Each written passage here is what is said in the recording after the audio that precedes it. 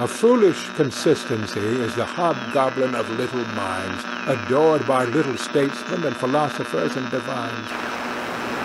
If a man does not keep pace with his companions, perhaps it is because he hears a different drummer.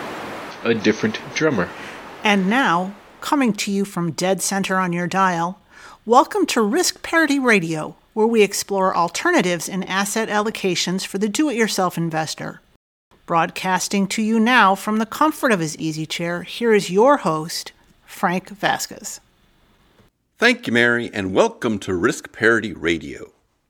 If you are new here and wonder what we are talking about, you may wish to go back and listen to some of the foundational episodes for this program.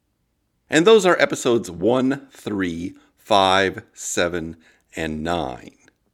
One of our listeners, Karen, has also reviewed the entire catalog and has additional recommendations as foundational episodes. Ain't nothing wrong with that. And Karen's recommendations are episodes 12, 14, 16, 19, 21, 56, and 82, in addition to the first 5 that I mentioned. Now, I realize women named Karen get a bad rap these days, but I assure you that all of our listeners are intelligent, thoughtful, and savvy. Yes! And don't forget that the host of this program is named after a hot dog. That's not an improvement. Lighten up, Francis. But now onward to episode 190 of Risk Parity Radio. Today on Risk Parity Radio, it's time for our weekly portfolio reviews of the 7 sample portfolios you can find at www.riskparityradio.com on the portfolios page. Strange, I feel drowsy. It's only mid-afternoon. Well, I took the liberty of putting away something in your tea. What are you talking about? I'm putting you to sleep. You old fool. Is there an antidote? Of course there is. Right here. But it'll cost you a guinea. But before I put you to sleep with that, I'm intrigued by this, how you say, emails. And First off, we have an email from Jody. And Jody writes, Frank, I love your show and thanks for the time you and Mary put into the podcast. Anxiously awaiting another YouTube video. I am very curious about how you construct a portfolio. I suspect that you iterate using Portfolio Visualizer or some similar tool. It would be interesting to see what this process looks like, how you optimize each position. Last, do you have any tools, books, or other references you would recommend for portfolio construction? Thanks again for all you do. Well, Jody, I'm glad you enjoy the podcast. I think we have over 300,000 downloads now and about 1,000 loyal listeners, and I'm grateful for each and every one of you. That is the straight stuff, O Funkmaster. And you are correct that I am a bit remiss on the YouTube videos that I thought I would do once a month, and I have not done once a month. But you know how it is when you're retired. It's not that I'm lazy. It's that I just don't care. But you've asked a broad and interesting question. How to go about portfolio construction. And let's see if I can answer it a little bit. I think your first question always has to be what is the purpose of this portfolio that you are constructing? Yes! And generally there are 2 broad purposes that most of us have in our lifetime of do-it-yourself investing. The first one being to accumulate enough money to retire with, and the second one to make a portfolio that is best for decumulation or distributing out of the portfolio. So what that comes down to is for the accumulation portfolio, you're really trying to maximize long-term returns. For the decumulation portfolio, you're really trying to maximize the projected safe withdrawal rate so that you can take more money out of it because you're trying to maximize your distributions and still remain safe. Now, you can probably think of an infinite variety of other goals you might have, but those are the 2 basic ones that we deal with and that most people talk about most of the time. But after you've determined what you're trying to do, I think the next thing is to go out and see what people have already done, because there's no point in trying to reinvent the wheel. Now, a very good place to do that is at Portfolio Charts, and I will link to this in the show notes, because he's listed 18 different professional recommendation kind of portfolios that have been popularized in one way or another, and he's got a write-up on each one of them, where it came from, and some links to other references, depending on which one you're interested in.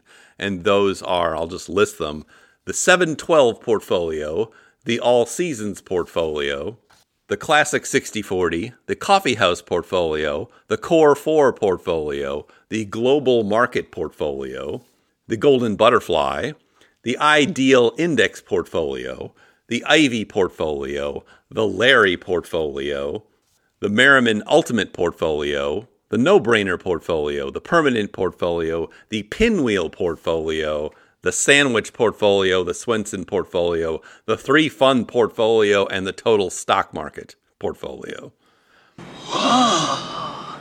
So I think just reading about those will give you some background and will spur some ideas as to what you might be interested in constructing. If you can dodge a wrench, you can dodge a ball.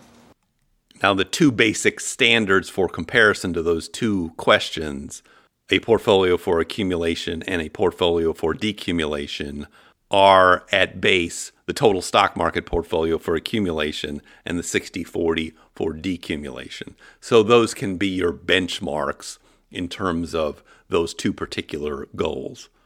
Now, what we are interested in most here on this podcast is decumulation portfolios. So we are generally comparing portfolios to the 60/40, at least our base portfolios. I'm not talking about those experimental ones.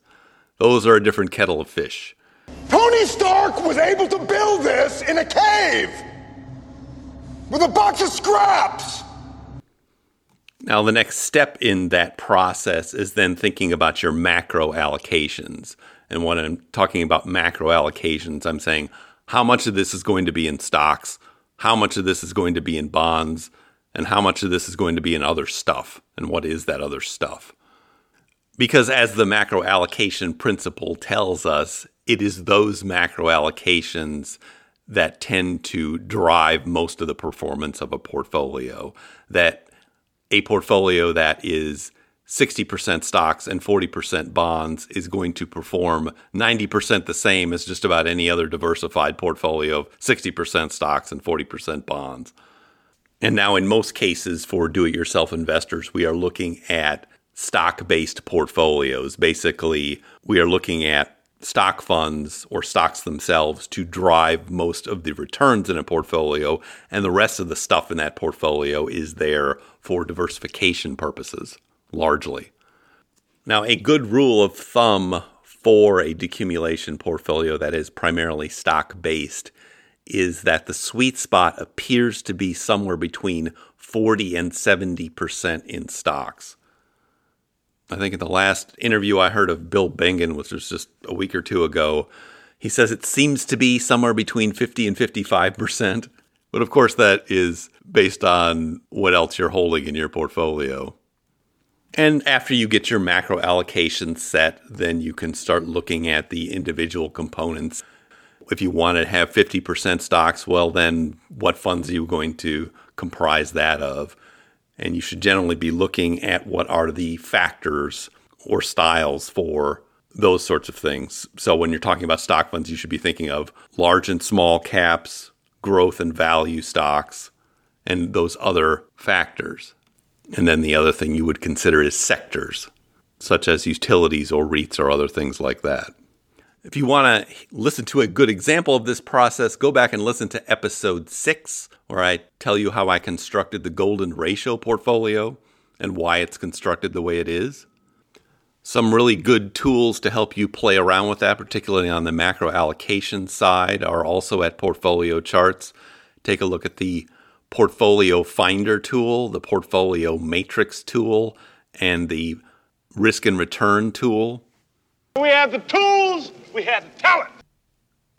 And a lot of those tools analyze those 18 portfolios I mentioned before and then allow you to create your own and compare them with those portfolios on a variety of metrics.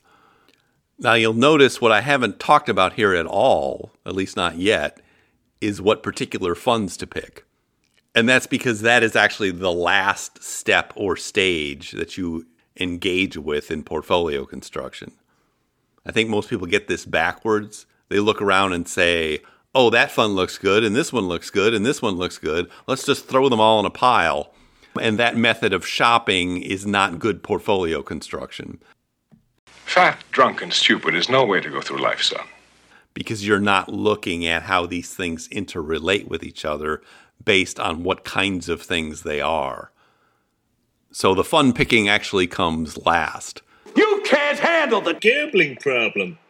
And that's where you get over to somewhere like Portfolio Visualizer, where you're just plopping in, I'm going to use this set of stock funds and this set of bond funds and these sets of alternatives, gold, commodities, and other things, and compare them and contrast them. But then you do get to the fund tweaking, picking individual funds and checking them out. You can't handle the dogs and cats living together. One of the things you want to do there is eliminate funds that are essentially doing the same thing. One of the easiest ways to do that is to put them into the asset correlation analyzer at Portfolio Visualizer. And things that are more than 90% correlated, you probably don't need both of them or a lot of both of them. And certain things you are just completely overlapping. So if you had a total stock market fund, a large cap growth fund, and an S&P 500 fund, those are basically all doing the same things. You don't need to have all three of them. Pick the one that you really want based on how it compares or lines up with the other things in your portfolio. And you can just use one fund for all three of those things.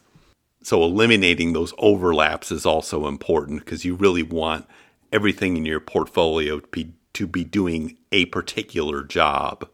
You had only one job. And doing that job in concert with the rest of the things in your portfolio.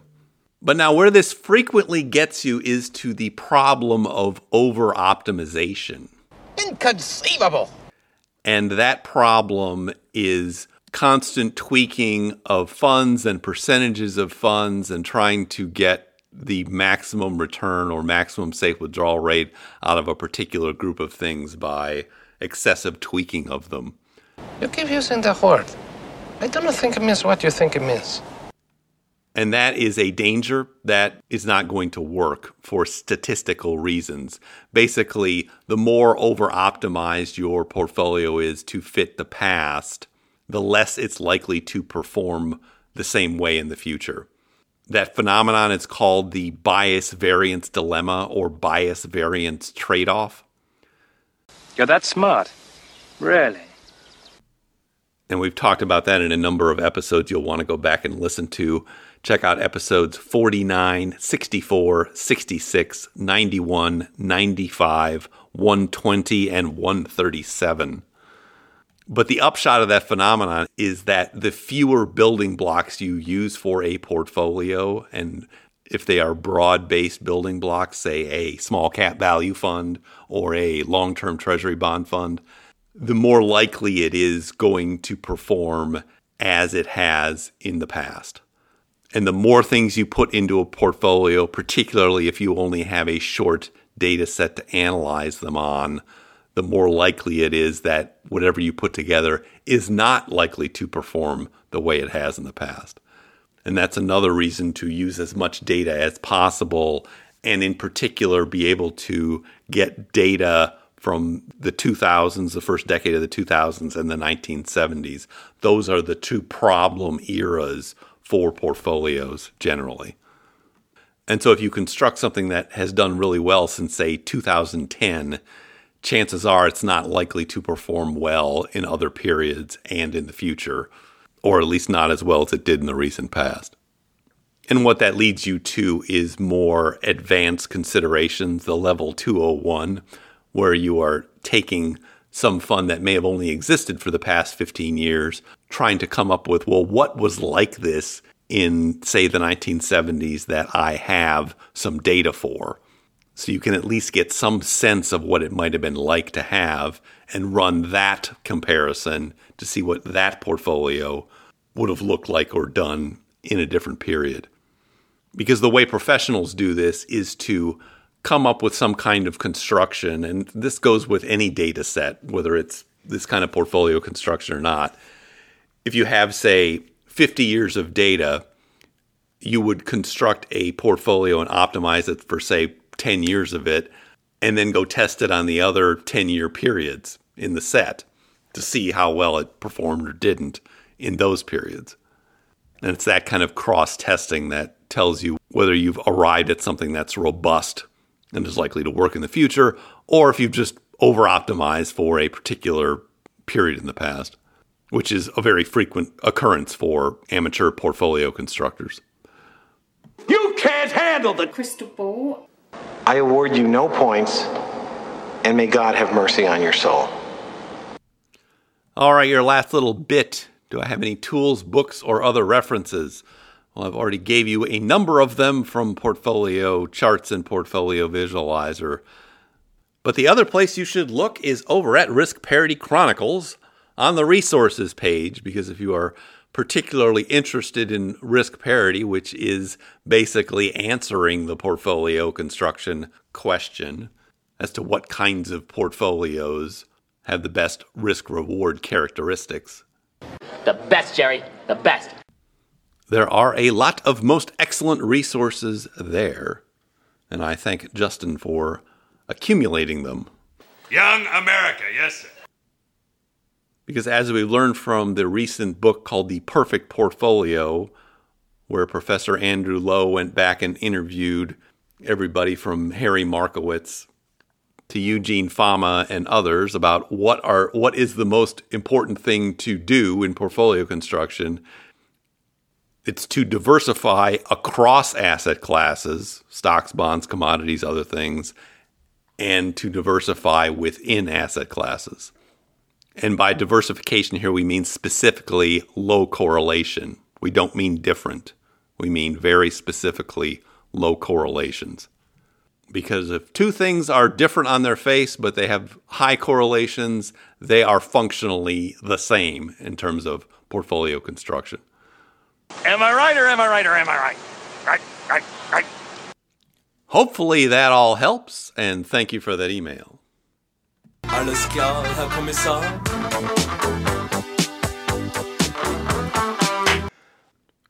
Second off, we have an email from Neil, and Neil writes, Hi, Uncle Frank. I have some questions for you, if I may. Fortune favors the brave! I thought the golden ratio portfolio was much more common out there, but I couldn't find much literature about it. Where can I read more? I share Buffett's opinion about gold, so what asset class do you think it's best to replace gold with? What portfolio style did you personally adopt for the bulk of your FI money? Thanks. Well, this is a good follow-up to the last question. We can do this! We just have to be brave. The reason you won't find much about the golden ratio portfolio out there is because I invented it. No one can stop me. And I did discuss that back in episode 6. Yes, Cat, now I shall be ruler of the world. But it was an effort to come up with a simple portfolio that was well diversified and had enough stocks in it to give it some oomph in terms of overall returns. One thing you'll note about it is that 2/3 of it is essentially a 60-40 portfolio. It's got 42% in stocks and 26% in treasury bonds. That is a 60-40 ratio in terms of those two things. And that comprises 68% of the portfolio, and then the rest of it is the other things to improve its diversification and performance. I'm telling you, fellas, you're going to want that cowbell. So I'm afraid you'll just have to go back and listen to more of this podcast if you want to learn more about it. Episode 6 is where we talked about its construction in particular. But if you go to the podcast page at the website at www.riskparityradio.com. You can search the podcast, type in the word ratio, and you'll probably come up with all of the episodes where we talked about the golden ratio specifically. Now about gold. I love gold. Well, there is no substitute or asset class you can replace gold with because it's unique in its lack of correlation to both stocks and bonds and the fact that it keeps up with inflation over time. And so while people have tried to substitute things like gold miner funds, like the fund GDX, or sometimes people have tried to substitute the Swiss franc in the past, believe it or not, going back to the 1980s, or generalized commodities funds, none of those seem to perform in the same way that gold does, which functions as an alternative currency in terms of its relationship to the dollar and other kinds of markets. The factual reason that it's unique in the world of assets is its history of being used as money and the fact that central banks around the world still hoard lots and lots of gold as an ultimate backstop, which creates a unique kind of demand for it that does not apply to virtually anything else. To understand why we use it in risk parity style portfolios, I would go back and listen to episodes 12 and 40. But this also gets to why it doesn't make sense for Warren Buffett to hold gold, but it might make sense for you to hold gold in your decumulation portfolio. And the reason is this: gold is not an accumulator. It's there for diversification. It's not something you hold when you're trying to accumulate wealth. Warren Buffett is still working, still accumulating wealth. That's what he likes to do. That's what he's going to continue to do until the day he drops. And he's accumulated so much wealth, he doesn't have a safe withdrawal rate that's applicable. Now, the rest of us are not in that enviable position. If you have unlimited resources, then you don't care about portfolio construction. Forget about it. But if you have finite investable resources and are trying to maximize your safe withdrawal rate from them, then you do care about diversification, and that's why you would hold things that are not stocks in your portfolio. And gold is one of those things. Surely you can't be serious. I am serious. And don't call me Shirley. Episode 40 is particularly instructive because we go over a study done by Big Earn over at Early Retirement Now, when he looked at 100 years of data and concluded that having 10 to 15% gold in a portfolio did increase the safe withdrawal rate. Others have done similar studies to that. And I've never heard of anyone refuting those studies. Forget about it. Now, as to your last question, what portfolio style did you personally adopt for the bulk of your FI money? And the answer is the golden ratio portfolio. It worked. So what I hold in my personal accounts looks like a cross between the golden ratio portfolio and the risk parity ultimate portfolio. Because in addition to those three basic building blocks, which are stocks, treasury bonds, and gold, I am also interested in how to incorporate things like commodities, managed futures, and volatility into an even more diversified portfolio. The trouble is, we haven't come up with the greatest funds for those kinds of investments, at least not yet. I think those would go in the portion of the sample golden ratio portfolio that is now REITs and cash, because it's really the stocks, treasury bonds, and gold that make up the base for that portfolio, and then you can put whatever other window dressing you wish to have upon it, depending on your risk tolerances and other goals for your portfolio. So hopefully that answers your questions, and thank you for that email. I want money and power, and money and power, and money and power. There's no need to fear. Underdog is here. Last off, we have an email from the Nameless One. I have no name. Well, that right there may be the reason you've had difficulty finding gainful employment. And the Nameless One writes, Hi, Frank and Mary. Thanks for your response to my previous email. It was insightful and helpful as always. Your recommendation of The Lords of Finance is great. It is a very fun book for anyone interested in monetary policy and central bankers. One of my friends passed me this link to a write-up on I-bonds. Your show introduced me to those bonds, and I have happily taken advantage of them. They seem to me to be the best place to park shortish-term, no-risk money right now. The linked page has several articles that mostly cover things with regard to I-bonds that I found uninteresting or of no use. But I was surprised to see an article on purchasing I-bonds via a business. Apparently, a business like an LLC or S-Corp can purchase $10,000 of I-bonds a year, which might be of interest to some listeners who are running a business in the work optional phase of their life or running one alongside their W-2 job. The nameless one. Well, I'm glad you're enjoying the podcast and liked that book, The Lords of Finance. We have been charged by God with a sacred quest. I think you really become a lot more educated about finance in general and economics if you go read histories of what people did in the past and how it worked out. Because a lot of the ideas I hear people spout as new and interesting are things that were tried by somebody in the past and had deleterious consequences in one way or another. But the people spouting the ideas are blissfully unaware of the history of what they are talking about, and frequently are wearing rose-colored glasses about the past and engaging in what I call the golden era nostalgia fallacy, which is the idea that things were better in the past. That kind of thinking, in my experience, only leads to repeating the errors of the past. That's not an improvement. Trogdor strikes again! Anyway, I-bonds. Yes, we first talked about those back in episode 93 before they became a big thing.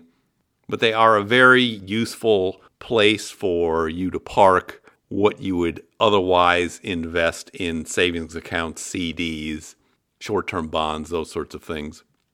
And so a nice idea as you approach retirement and know that you're going to be holding some amount of your portfolios in those kinds of assets is to build up yourself an I-bond ladder over a period of years so you always have some accessible to pull out of there and use or rebalance into other things as might be appropriate because the interest rates are high now, but they're going to go down at some point. Now, I'm not familiar with all the rules allowing businesses to invest in them, but I understand that if you have an EIN for a business, it may be eligible to invest in I-bonds. So I will leave this link in the show notes and people can check it out and see if it's useful or helpful to them. You need somebody watching your back at all times. And thank you for that email. Now we're going to do something extremely fun. And the extremely fun thing we're going to do next is our weekly portfolio reviews of the 7 sample portfolios you can find at www.riskparityradar.com. And you'll find out that not much happened this week in terms of these portfolios. Snooze and dream. Dream and snooze. The pleasures are unlimited. But just looking at the markets, S&P 500 was down 0.93% for the week. NASDAQ was down 1.57% for the week. Gold was a big loser. It was down 2.08% for the week. Long-term Treasury bonds represented by the fund TLT were the big winner last week. They were up 3.24%. I suppose what's most interesting about that category of investments these days is the yield curve has seriously inverted now, where I think that the 1 and 2 year bonds may be paying higher interest rates than the 30-year bond, and certainly much higher rates than the 10-year bond. All of which is flashing a big red warning light, recession ahead at some point. It still doesn't tell you when or how bad it's going to be. But anyway, moving on, REITs represented by the fund REET were down 0.66% for the week. Commodities represented by the fund PDBC were once again the big loser. It's funny, they went up 40% or more in the early part of the year, and now they're down 20% in the past month or so. But they were down 5.06% for the week. And preferred shares represented by the fund PFF were flat for the week. No movement at all. Moving to the portfolios, the first one's our most conservative portfolio, the reference portfolio, all seasons. It has 30% in stocks in a total stock market fund, 55% in treasury bonds in a long-term and intermediate term, and then 15% in gold and commodities, GLDM and PDBC, 15% total. And it was up 0.44% for the week. It is down 14.67% year to date and is down 2.82% since inception in July 2020. Now moving into these bread and butter portfolios you would compare with a 60-40. First one is the Golden Butterfly. This one's 40% in stocks divided into a total stock market fund and a small cap value fund, 40% in treasury bonds divided into long and short, and 20% in gold GLDM. It was down 0.19% for the week. That was a real snooze fest. I'm putting you to sleep. It is down 12.75% year to date, our best one year to date, and is up 8.67% since inception in July 2020. Next one is our fan favorite, the Golden Ratio. Don't be saucy with me, Bernays. This one is 42% in stocks. It's got 26% in long-term treasury bonds, 16% in gold, GLDM, 10% in REITs, REET, and the remainder in cash. It was down to 0.06% for the week.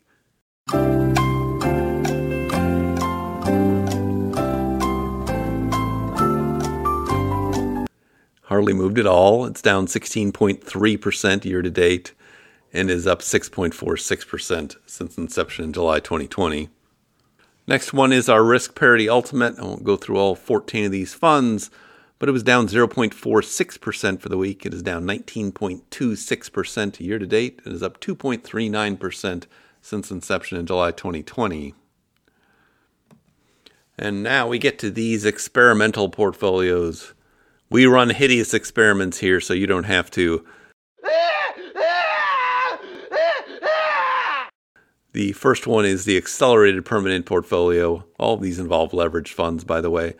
This one is 27.5% in a leveraged bond fund, TMF, 25% in a leveraged stock fund, UPRO, 25% in preferred shares, PFF, and 22.5% in gold, GLDM. It was up 1.55% for the week on the strength of those treasury bonds. It is down 32.2% year to date and is down 7.62% since inception in July 2020. Next one is the Aggressive 50-50, which was our big winner last week.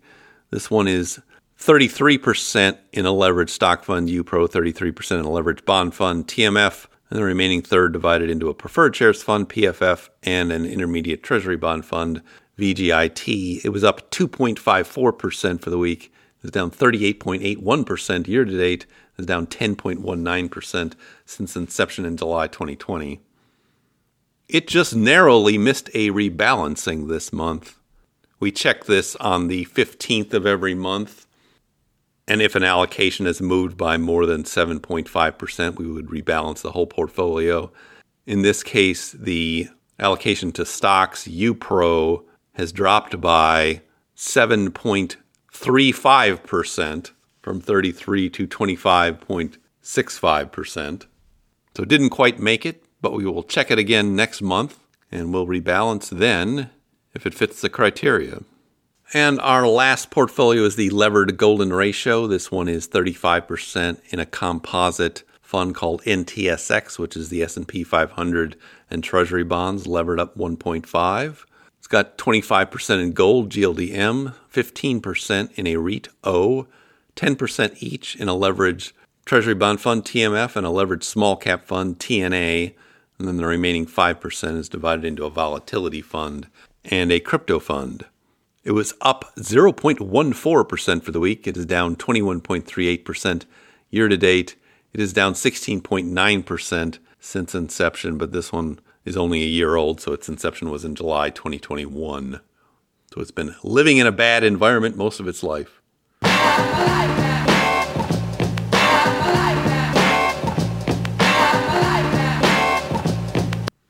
But that concludes our portfolio reviews. Since we are nearing the second year for most of these portfolios, we have 4 of them, the first 4, that are on a calendar rebalancing schedule. And so that date for rebalancing for these portfolios is July 20th, or I should say July 21st. We look at the portfolios on July 20th, determine what needs to be bought and sold to get them back to their original allocations, and then go ahead and do that, which we will be talking about next week. Well, Lottie frickin' da! But now I see our signal is beginning to fade. If you have comments or questions for me, please send them to frank@riskparityradio.com. That email is frank@riskparityradio.com, or you can go to the website, www.riskparityradio.com, and put your message in the contact form, and I'll get it that way. If you haven't had a chance to do it, please go to your favorite podcast provider and subscribe, give me some stars, a review. That would be great. Okay? Thank you once again for tuning in. This is Frank Vasquez with Risk Parity Radio, signing off. I cannot tell you how long this road shall be, but fear not the obstacles in your path, for fate has vouchsafed your reward. Though the road may wide, yea, your hearts grow weary, still shall ye follow the way, even unto your salvation.